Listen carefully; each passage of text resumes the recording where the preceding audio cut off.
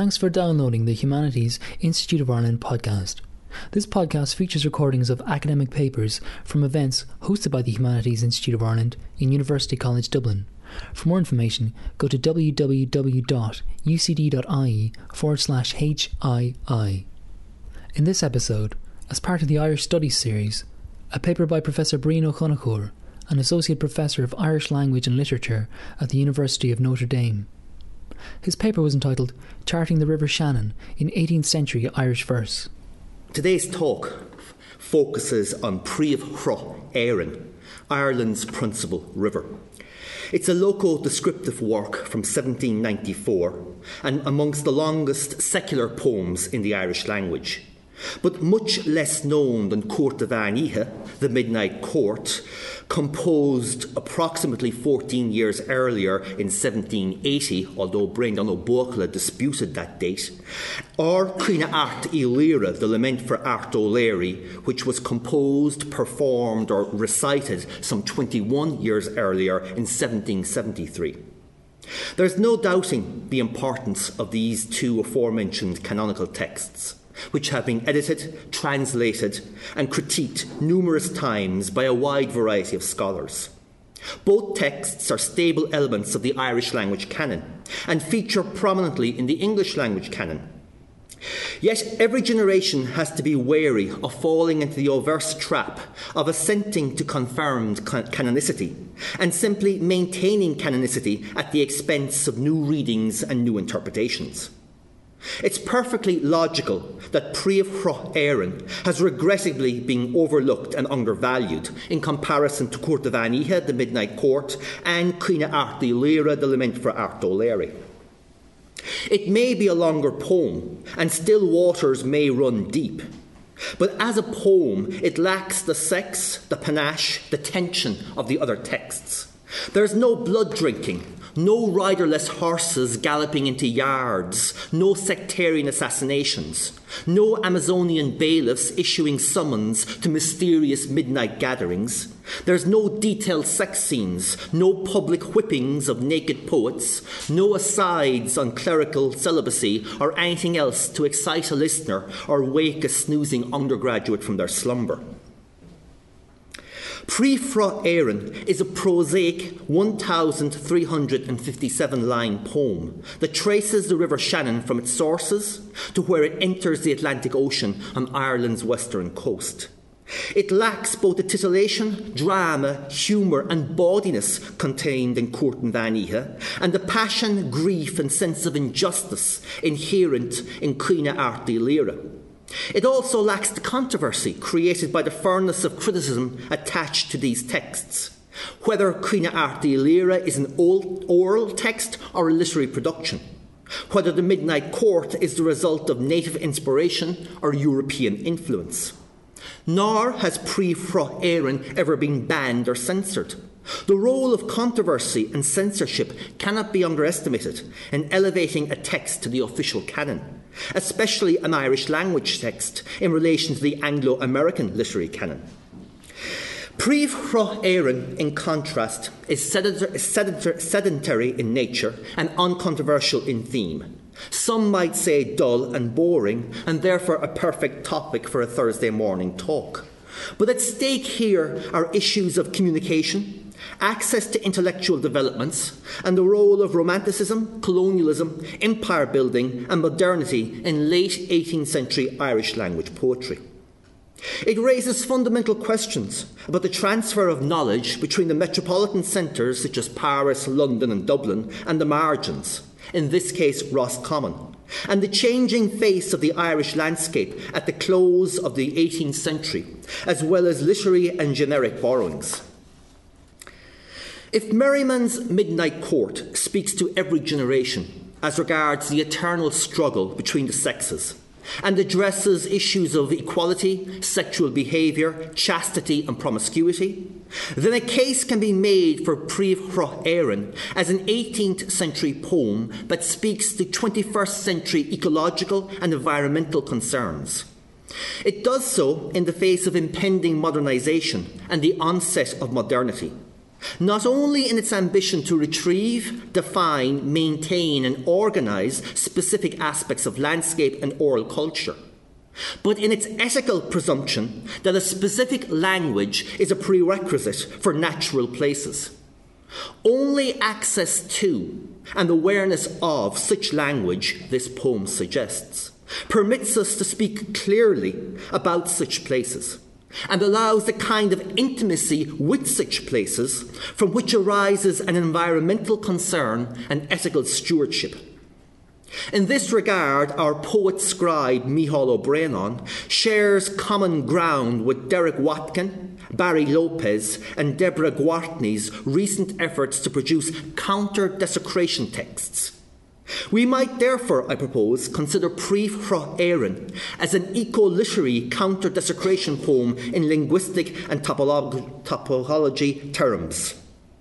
But we might also look to English river poetry, a minor genre of 18th century poetry, as a possible source. Príomh Chruth Éireann is contained in manuscript 23B27 of the Royal Irish Academy. At 1,357 lines, it is considered among the longest secular poems in the Irish language, surpassing the Midnight Court by some 300 lines. Its subject matter is the Shannon River. The metre, Art Moel Fowl notes, is a simpler version, lacking the internal rhyme of that used by Merriman and Donnacha Ruamach Connemara, a Clare poet, who may have immigrated to Newfoundland between 1745 and 1755 and recounted his experiences in Achtja, Gila and Auron. What the three texts share, I suggest, is a spatial mapping or a metaphorical imagination of a new space, a physical space, an emotional space, moral space, sexual space, radically altered from its current or impending configuration. Each text, in its own way and in its own context, calls for a reordering of the dominant order, social, moral, linguistic or imperial. And in doing so, these poems offer far more than a critique of the reality that confronts them. They offer an alternative. Rising in northwest County Cavan, the River Shannon travels south 240 miles, never more than 250 feet above sea level, before entering the Atlantic Ocean through an estuary below Limerick City. The river, home to over a dozen lakes and hundreds of small islands, drains an area of approximately 6,060 square miles. It touches or runs through 11 of the 32 counties. To put this in context, there are over 38 rivers in the United States that are at least 500 miles long. And even at a total length of 240 miles, the Shannon is, however, as the poem states at the very, very outset, the longest river in Ireland or Britain. Despite this, it fails to rank amongst the top 20 longest European rivers. Its significance, nonetheless, however, was captured eloquently by Isaac Weld in his 1832 statistical survey of County Roscommon for the Royal Dublin Society, where he comments, "On the whole face of the globe, probably no river exists of so large a size in proportion to that of the island through which it flows as the Shannon." First edited by Éamon O'Toole, who replaced T.F. O'Rahilly in 1929 as Professor of Irish here at UCD.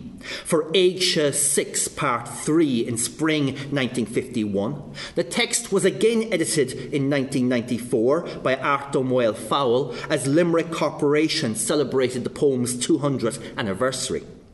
It's not surprising that two experts on place names would edit Príomh Chruth Éireann, as the text has a profusion of riches for scholars of toponymy, approximately 500 place names.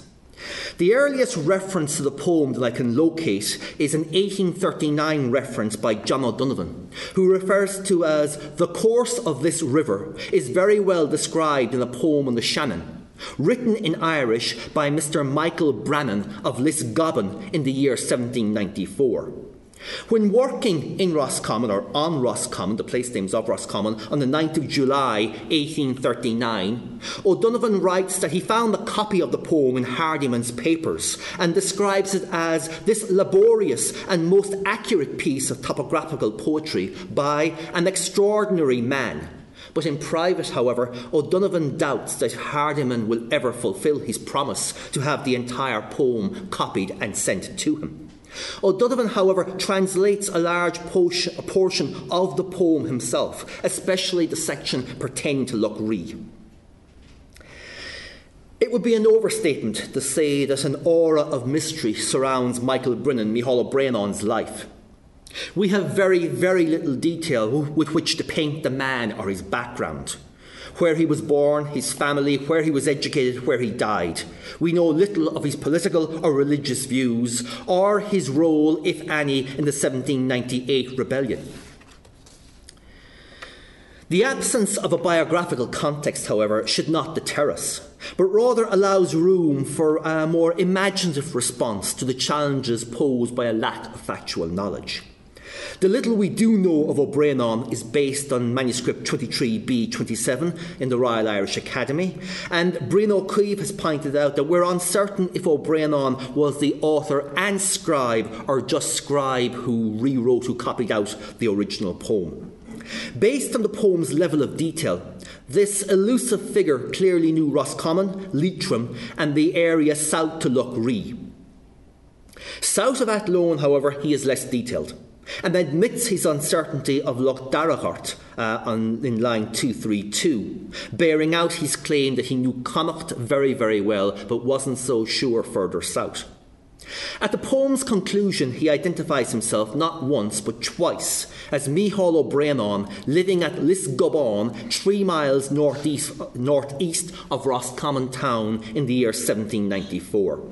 He clearly had a familiarity with classical studies, some knowledge of Latin and Greek, as well as a command of English and Irish. And as Arto Moyle Fowle has written, O'Breanáin had 37 students from Roscommon town hinterland under his care between January and March of 1796.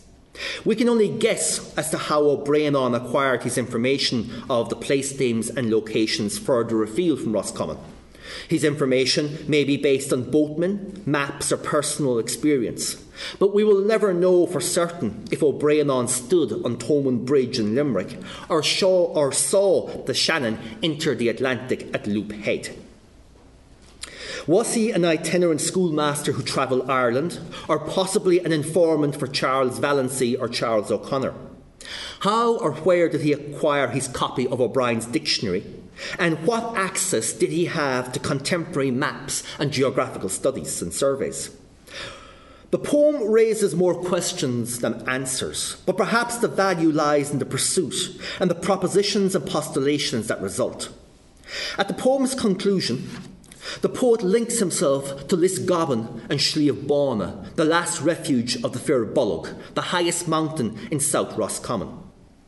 Based on the 1749 census of Elphin, commissioned at the request of Bishop Edward Singh, Church of Ireland, and grandfather of the playwright John Milton Singh, there is a Roger Brennan, a papist, residing in Castleman, Kilbride, a married labourer with one papist child under 14 and one over 14.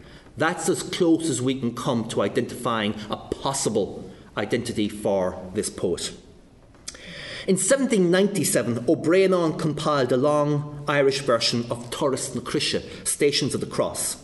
And in a letter to the Reverend Dr. Charles MacDermot, he complains that the full fee is still outstanding. Quote, "When the people agreed with me, just for a guinea, about performing the translation of that piece of work into Irish, and to have it in English characters, and, sir, I declare to your reverence that I would have had 2 guineas earned by my little school, which I dropped in respect of the same affair." Little is known of this Charles MacDermot, but an examination of the clergy lists of Elphin that came to light in the Vatican archive in the 1990s suggests that he may be the Franciscan friar Charles MacDermot, who served as parish priest in Killuchan. Devotions to the Stations of the Cross, based on medieval pilgrimages, spread rapidly throughout the Roman Catholic world in the 18th century, mainly due to the Franciscans, who had gained custody of Jerusalem's sacred sites in 1343. In 1726, Pope Benedict XIII extended the indulgences to the general faithful, which Pope Innocent XI had previously in 1686 exclusively granted to the Franciscans and their Third Order. That was the right to build stations and earn the same indulgences as visiting Jerusalem's sacred sites. In 1731, Pope Clement XII allowed all churches, not just the Franciscans, all churches to have Stations of the Cross, and fixed the number of stations at 14. And in 1742, Benedict XIV urged every church to enrich its sanctuary with Stations of the Cross. Two Franciscans of this era did much to spread the Pope's wishes. Saint Leonard of Port Maurice, who erected 571 sets of stations between 1731 and 1751, and Saint Alphonsus Liguori, the founder of the Redemptorist Order, who in 1787, we're getting closer and closer to the relevant date, in 1787 wrote the most popular version of the Stations of the Cross.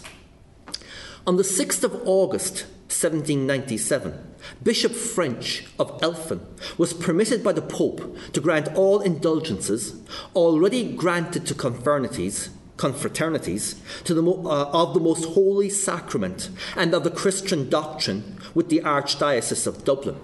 In the same year, 1797, we find our poet O'Brien complaining about the lack of payment for translation for a text pertaining to the Stations of the Cross. That was rather long-winded, but we may abstract several points from this. The document reached Ireland and Elphin quickly. It was translated rapidly, and O'Brien was amongst the first translators approached by the clergy. This speaks to a reputation and standing as a scholar amongst the clergy. The fact that the religious document required translation into Irish in English characters speaks to the linguistic vernacular of Roscommon and Elphin at the close of the 18th century, and draws attention to Whitley Stokes' estimate that in 1806 only 20,000 could read Irish out of a population of 1.5 million speakers. Those figures don't tally. It also lends credence to Neil O'Keeson's argument concerning literacy in Roman rather than Gaelic script in pre-revival Irish-speaking districts.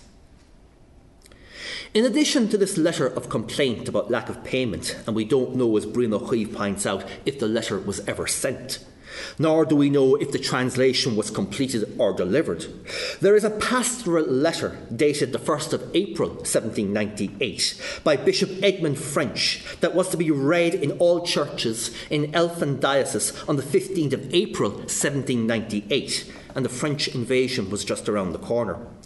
The pastoral letter warns, as a caution to the people, the time being so horribly troublesome then, that they're to have no involvement with Quakers or with French people, strangers in the locality. Brian O'Keefe, who edited this letter in Aisha 11 Part 1 in 1964, notes there's no evidence that O'Brien ever translated this text. The scribe, however, in both instances, and presumably the translator, is Micheál O'Brien. And while not a direct translation, O'Keefe is correct in pointing out that it conveys the original sense and meaning effectively and accurately, and displays an ability for coining new phrases and terms. Among the most compelling of the assorted letters contained in the manuscript, which O'Moyle Fowle assumes were never posted, is a verbose offer in English to assist the profound and celebrated Miss Anne Brooks of Granard in the publication of Ossianic Lays and Irish poetry. The author modestly refers to himself as follows, underlining his expertise in the area of Connacht and his ability to provide, prepare or translate material. Quote, "Nor is there any man existing that has better opportunity of collecting more of the Fenian poems, I being so well acquainted throughout the whole space of the province of Connacht, which seems to be the chief place in the nation at present for finding such curious relations. And therefore, if you seem to require a person of such parts and capacity to provide, prepare, or transcribe any drafts, poems, or pieces, alluding to your judicious translations, it is not possible that any other person can answer your purpose superior to me. The letter implies an awareness that the recipient is interested in Irish language material and also in translating and transcribing the same material, and has also translated, presumably, and published some translations. It remains conjecture, however, how O'Brien could be aware of her judicious translations unless he participated in English language print culture, which raises the issue of print circulation in Roscommon in the late 18th century. This lady, Arthur Weil Fowle, takes to be Charlotte Brooke, born approximately 1740 in Rantavan, Cavan, and best known today as the author of Relics of Irish Poetry, 1788. Homeschooled, she immersed herself in history and literature from an early age.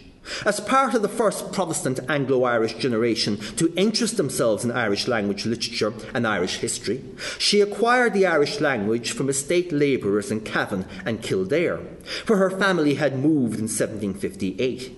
She translated various Irish language pieces into English. One of her earliest efforts by Carolan appeared in Joseph Cooper Walker's 1786 Historical Memoirs of the Irish Bards. Brooke wrote Relics of Irish Poetry in 1788. The 1789 edition, with a print run of 360 copies, appeared in quarto volume, published in Dublin by subscription at a cost of £3. In 1795, Bolligan, however, published a collection of choice songs translated by Miss Brooke, and this may be a more probable source, but raises further questions regarding circulation and print culture, and further underlines what Lisa Nivonila refers to as the three-way interaction between print culture, oral culture and the manuscript tradition in 18th century Ireland. It also raises issues about the date of composition. In addition, there's a verse in both English and Irish addressed to Miss Brooks. I'll do it in Irish first and then the accompanying English. A oiga vorga glunruck green, tosk for or de dallan. Far frastal glick mos mean lat all, tau misha os lov gan tag vol. There's a nice pun there between the lov and the tag vol. The translation, which is also in the text: notorious maiden, esteemed learned Miss Brooks, renowned for wit and perfect still in looks. If you be curious to imply a sage, as sub-assistant me you may engage. In this context, Príomh Chruth Éireann may be considered as, albeit a long testimony to O'Brien's skill and accomplishment in traditional Irish lore. Were O'Brien attempting to convince Charlotte Brooke to employ him as a translator and or a purveyor and collector of Irish poetry from oral sources in Connacht, it's feasible that she would request some evidence of his ability. Príomh Chruth Éireann would, in this instance, demonstrate not only a familiarity with Irish, but with rhyme, metre, dinseanachas, folklore and history. Alternatively, this text might be a very, very late example of dinseanachas, a genre of early Irish literature narrating and explaining the origins of place names and traditions concerning events and characters associated with the places in question. As Petra Helmut explains, the use of onomastics in medieval Irish literature, whereby a text could be linked to locations known to the audience to make that text more immediate and interesting, became increasingly prominent in Irish narrative during the 11th and 12th centuries. The genre found its highest expression in a single collection known as the Dinseanachas, the traditional lore of inanimate places, compiled sometime in the 12th century. But the lateness of the date here makes it unlikely that this poem is an effort to rework dinseanachas. And Nulla Go Marila's essay in Gaelic Ireland, published by Four Courts in 2001, deals with later examples of Din Shanachas. I won't go into them here. Catherine McKenna of Harvard University's recent work on the rise of the cult of saints in 18th century Ireland as a direct response to the changing relationship, that is, a simpler, more economic-based relationship between landlords and their land with their tenants, may also shed light on the poet's use of place names. As McKenna argues in a forthcoming essay, one effect of the remaking of the landscape was to decontextualise the important and sacred places that had belonged to a people. And well cults in the 18th century served to reclaim, resacralise and reoccupy a landscape that had been remade by its new masters. The need to reconsecrate and repossess the land, combined with the need to practice the religion that was rapidly becoming more and more a badge of identity and differentiation in a setting other than the church, since these no longer belonged to the Catholics. But the penal laws were largely redundant by the time of composition of our poem. Were O'Brien attempting to impress Charlotte Brooke with his knowledge, poetic skill and command of language, why invest so much time and effort? Surely he could have conveyed his ability in 100, 200 or even 300 lines. 1,000 lines plus seems somewhat excessive, if not immoderate, even for a verbose Roscommon man. If we accept that the text was composed in 1794, although Binchy does give 1793 as a possible date, the same year that William Blake published Songs of Experience and the year the Orientalist William Jones died, it places it firmly in the Romantic period, when many writers and their texts exhibited interrelated patterns of migrant thought and behaviour. Many of the writers of the Romantic period thought and wrote about selfhood, spatial position, and the power of the imagination and of empirical observation to help individuals and communities orient themselves within a world that they understood was disunited and still dividing. It's a truism that in the late 18th century, everyone lived in the province of the metropolitan centre, where London was the epicentre of a new global economy and cultural market.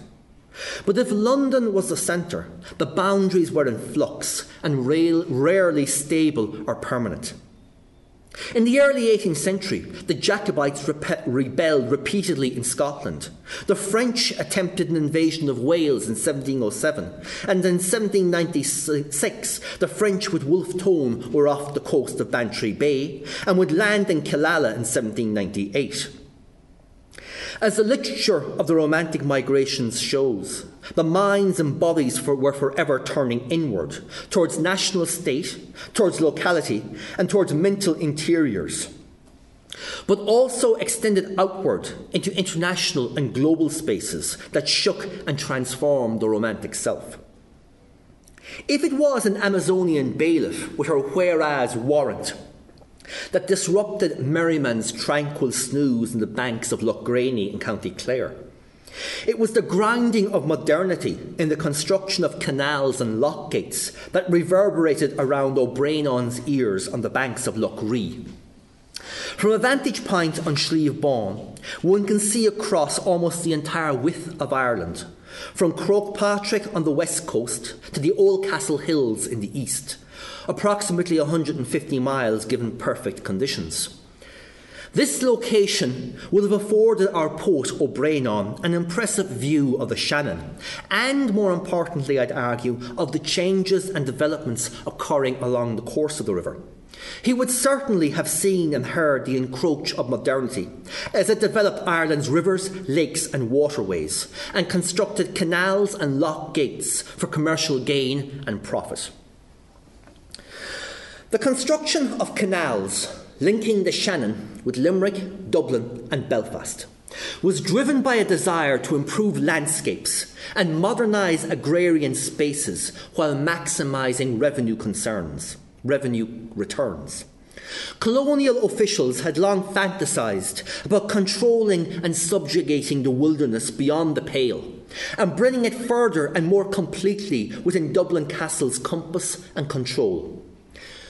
To this end, they mapped, surveyed, bounded, recorded, and named the landscape in the hope of moulding this wild space and developing it through science, capital, and imperial imagination. Lord Deputy Strafford proposed linking the Shannon, Brusna, Barrow, and Bine rivers in 1683. This suggestion was but the first of many schemes and numerous plans to make the Shannon more navigable and to link the Shannon to Dublin. Time today doesn't allow me to mention each individual plan, but they are extensively detailed in Ruth Delaney's 2008 The Shannon Navigation by Lilliput Press. Relevant to today's topic is the marked concentration of projects in the 30-year period between 1755 and 1785, with the construction of lateral canals, lock houses and bridges. By the 1790s, after many false starts and numerous delays, both the Limerick Navigation Company and the Grand Canal Company were sufficiently confident in their progress to express concern about the state of earlier canals on the Middle and Upper Shannon. The first chart of the Shannon initially was published in 1773 and republished in 1795. As we approach the end of the 18th century and our date of composition, 1794, there is a marked and significant intensification of rhetoric regarding the development of the Shannon as a waterway for commercial gain. In 1794, the High Sheriffs and Juries of the counties of Roscommon, Leitrim, Mayo, Galway, Clare, Limerick, Kings County, that's Offaly, and Tipperary, resolved that the completing of the navigation of the River Shannon and the Great Lakes adjoining hereto, from Lough Allen to Limerick, will tend effectively to improve and open the home and foreign markets to the produce of more than 2 million acres of land in the heart of the kingdom. And the execution of this great navigation will effectively advance the commerce, manufactures, agricultures and population of this kingdom and the consequent strength of the empire at large. The 16th and 17th century plantations had transformed the human and cultural landscape, but the agrarian conquest remained incomplete. The imagined ideal of an Ireland commercially integrated was persistently disturbed by the reality of poor roads, inadequate transport, long distance to market, and the unreliable supply of service and goods. The construction of canals would mark the transition from the past to the present, from backwardness to progress, and as the High Sheriffs argued, the execution of this great navigation will effectively advance the commerce, manufactures, agricultures and population of this kingdom and the consequent strength of the empire at large. This project was to be the birth of a new, commercially viable and fully integrated Irish kingdom. The idea of connecting Dublin to the Shannon was proposed as early as 1715, and in 1757 the Irish Parliament granted Thomas Omer £20,000 to start construction of what would become the Grand Canal. The canal from Sallins was finally opened to traffic in 1779, with a twice-weekly passenger service to Dublin starting in 1780. Robertstown opened in 1784, Athy by 1791, Dangan, then Phillipstown, in 1797.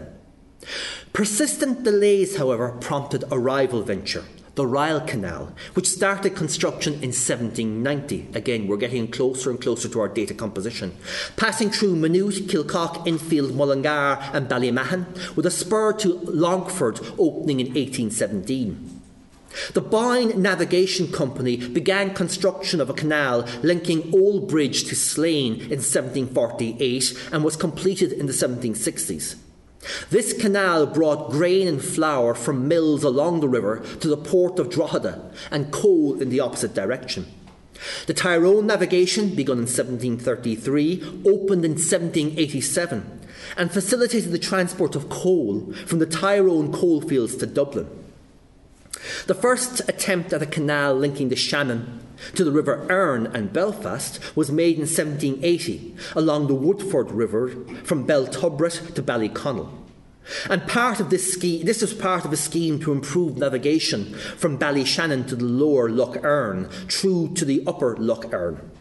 Construction of the Strabane Canal began in late 71, and the junction with the Fyle was finally finished in 1795.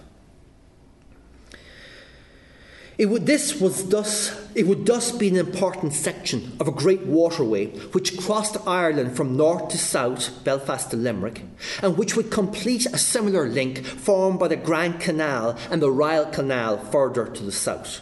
The project, however, stalled in 1794. Projects such as these required mapping and surveying of rivers, islands, bogs and plains. But this terrain was no virgin landscape, devoid of a people, a language or a memory.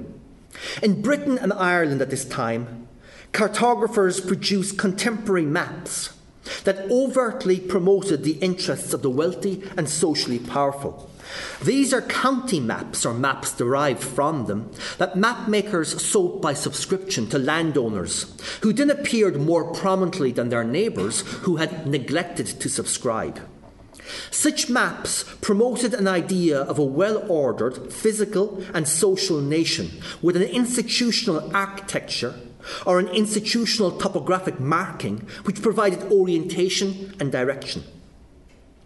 English cartographic practice was by the third quarter of the 18th century overtaking the much respected French technique of the mid-18th century, building on the work of Wallet, de Brie, Rennell and Arrowsmith the Elder. And cartographic practices in Ireland and Scotland expedited these changes. By the end of the 18th century, civilian and contracted labour in cartography was still very, very common. But European states increasingly expected specifically trained military officers to organise and lead mapping projects.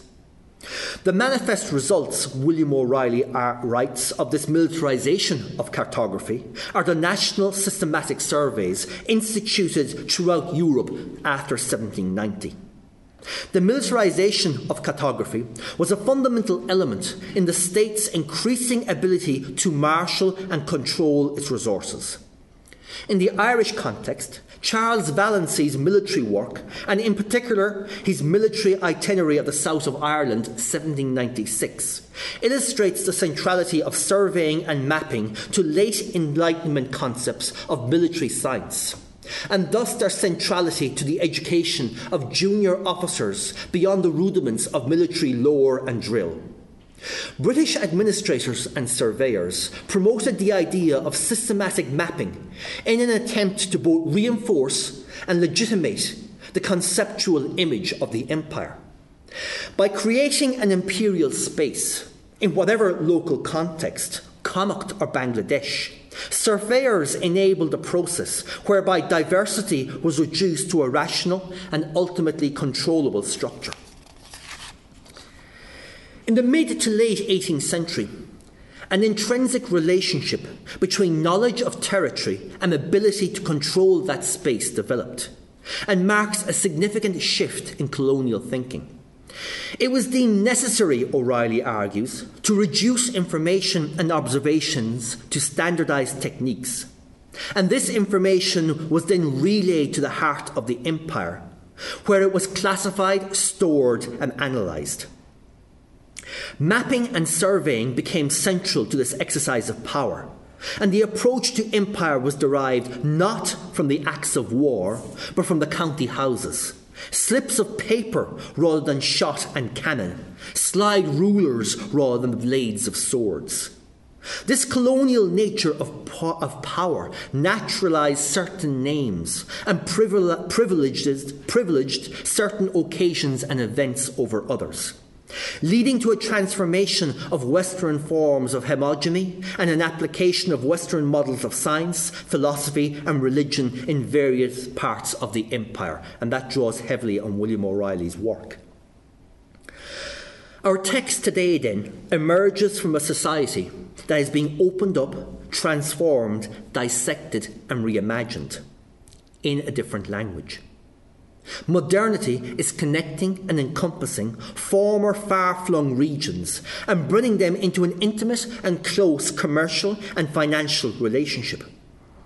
In the final quarter of the 18th century, there are colonial visions of the Shannon as a north-south waterway and of the Grand Canal and Ryle Canal as an east-west route traversing Ireland. Limerick, Belfast, Dublin and Athlone would be connected by trade, commerce and human interactions. Coal, grain, corn, food and humans would travel along the canals and rivers at a much quicker and economical rate than ever before. Such developments in transport and speed also came with risks. If produce could travel from rural Ireland to the capital quicker than ever before, so could French troops who would land on the west coast. The issue of maps comes to the fore in Príomh Éireann at the close of the poem, just as the poet has identified himself as Mícheál Ó Bréanáin and linked himself to Roscommon. This would seem to be a natural conclusion to the poem, only for several additional verses that discuss the antiquity of the Irish language and the importance of Irish as a primal language and its relevance for decoding place names in other languages. In the final 25 verses, the poet takes issue with the corrupt anglicisation of place names, and in particular with the corruption of Ceann Léime in County Clare as Loop Head. This marks an important transition in the poem.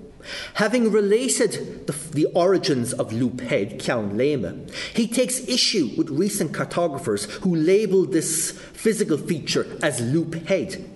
An examination of 18th century maps bears out the poet's contention. In particular, he seems to be taking issue with recent maps by Thomas Kitchen, in particular his 1788 map, which is one of the first, not the first, but one of the first maps to mark what we now call Loop Head as Loop Head rather than Ceann Léime. With one exception, all previous maps in the 18th century mark that area as Ceann Léime in English. Kitchen is the second map to mark it as Loop Head in English only. These concluding verses are among the most unusual and interesting in the entire poem, altering the focus from the Shannon to a wider European intellectual debate on the origins and antiquity of language, but advising the controversies of Japhet and the 72 languages and the Tower of Babel, although promising to reveal all in a future forthcoming book.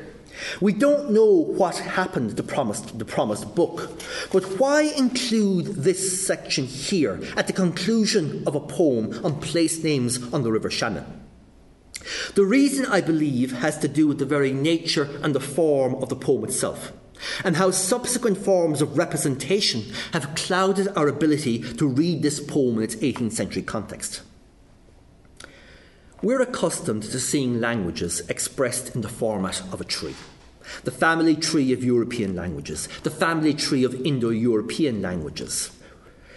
This notion of a tree of languages finds first expression in the writings of James Howell, a royalist imprisoned in the Fleet during the most troubled years of 1642 to 1651. And in letter 58 of his writings, the metaphor of a tree of languages appears fully developed, short of being what we expect from a professional linguist. Subsequently, this metaphor was given an entirely new meaning by Darwin, who frames species and stresses the movement from the simplest to the most complex. But prior to Darwin and prior to William Jones in 1786, and specifically in the 18th century, the tree metaphor was only one choice of metaphor for describing language relationships. The other was the river of languages. and the metaphor of the river was so common as to be ubiquitous. If we consider the idea of motion in the tree metaphor, it privileges the proximity of the various languages from one another and their relative distance, their development from the original language, moving from the simplest to the more complex, from post-Babel back to the source. The more distant you are, the more developed you are. The metaphor of the river, however, construes progress in the opposite direction. It presents each individual language or stream contributing to the original language, the language of the pre-Tower of Babel, the language of the Garden of Eden. The notion of movement and direction is reversed. It's an issue of orientation and perceived outcome. The river metaphor is orientated on locating the mother language of Eden, the language of paradise, the pre-Babel language, and tracing the source. The tree metaphor is about progress and related development. This, I believe, is the key for understanding this text. Understanding a river as a metaphor for the language, we have a different understanding of the opening lines, which read, Pri fro Éireann is umlán inchi, ála bratan na sár frontsi, Shannon ilánach na geal town, na loch, na lúsh, na mrac is na nascan. The principal river of Ireland, and of all the beautiful islands of Britain, of the great princes, is the islanded Shannon of the bright waves, of the lochs, of the pike, of the trout, and of the eels. Unlike the typical Renaissance poem that challenges other nations in its closing verses to produce a river of equal quality, our poet asserts the Shannon's supremacy at the beginning of the poem, and at the conclusion again asserts the Irish language's supremacy, based on the place names along the river, over other languages. Rather than the expected trope of a challenge to other nations to match the Shannon in terms of volume, size, beauty or power, the reader is asked to name a language that surpasses the Irish language for antiquity, prowess or heritage. Not only is the Shannon the principal river and the longest river of Ireland, England, Scotland or Wales, its language is the principal and oldest language on these islands, and the key to understanding the place names of the various countries is the Irish language. Here, literary form becomes the message. Text and form merge. Poetry is the highest artistic form. The Shannon is the longest river, and Irish is the oldest language. In narrating the history of the river, its places, its culture, the poet is attesting to the antiquity of the Irish language. At a time of upheaval in European linguistics, with rapid change occurring the length and breadth of the river, O'Brien produces a text that asserts the river's antiquity and primacy in cultural terms. The Shannon this poem contends is minutely and extensively known to its long-term residents, and it dramatises a truism about belonging, about intimacy with a place. The new names assigned by English cartographers, such as Loop Head, are arbitrarily chosen, little more than points of orientation, rather than emerging over time from a natural convergence of human culture with a particular place. This 18th century poem comes from an observation about modern loss and belonging with which many of us can identify at the beginning of the 21st century.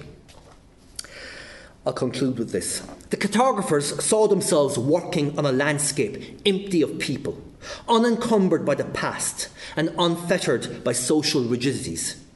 They were convinced that the land could be cleared, settled, named and ordered. But in doing so, they were unaware, or choose to ignore, that they were operating on a landscape, or a waterscape in this case, that was already inscribed. Embedded landscapes are never erased with ease, or emptied of people, or reinscribed without problems and challenges. Spaces are not as malleable as modernist minds would imagine. In O'Brien's text, we have a rebuttal of an Enlightenment effort to rename the waterscape. And instead, we have an assertion of the primacy, not only of the Shannon and its heritage, but an accomplished claim for the primacy of the Irish language as the oldest language in Britain and Ireland, and the key for the place names in Ireland and beyond. This artistic combination of ideology, political message with poetic craft deserves more attention than it has heretofore received. Not only is this the longest secular poem perhaps in Irish, a treasure trove of place names and detail, but it speaks to the arrival of modernity in Ireland and the clash of cultures in a way few other texts do, so eloquently or so artistically, in forging associations between history, places, and weaving them together into a coherent, rhymed narrative. I don't claim that this is a tout-court a river poem, or that all its central strategies are related to this form of writing. But I do seek to show that certain generic features associated with the English river poem genre are prominent in the workings of this rich and complex poem, and therefore a clue to its imaginative genetics. As Orrock makes clear, river poems constituted a recognisable genre with well-marked themes and conventions, mostly associated with marriage as an emblem of concord, and were still written and composed in the final quarter of the 18th century. That is not to say that this poem has no other sources, models, or conventions. It's simply to indicate one substantial tradition underpinning the metaphors implied here. O'Brien shapes the poem so that it transcends mere guidebook status. Other aspects would certainly repay consideration, but space and time forbid such inquiry here. I'll finish by saying that the poem functions in a more rewarding and inward fashion that has been generally recognised. Yes, O'Brien certainly gives us abundant documentation of Irish life. But the interest of Príomh Chruth Éireann is not confined to the place names or geographic detail it provides. The poem applies its resources, the resources available to a great imaginative writer, and it supplies less a map of the Shannon as a vision of the Irish language in a wider European linguistic context. Sinead Gramagov.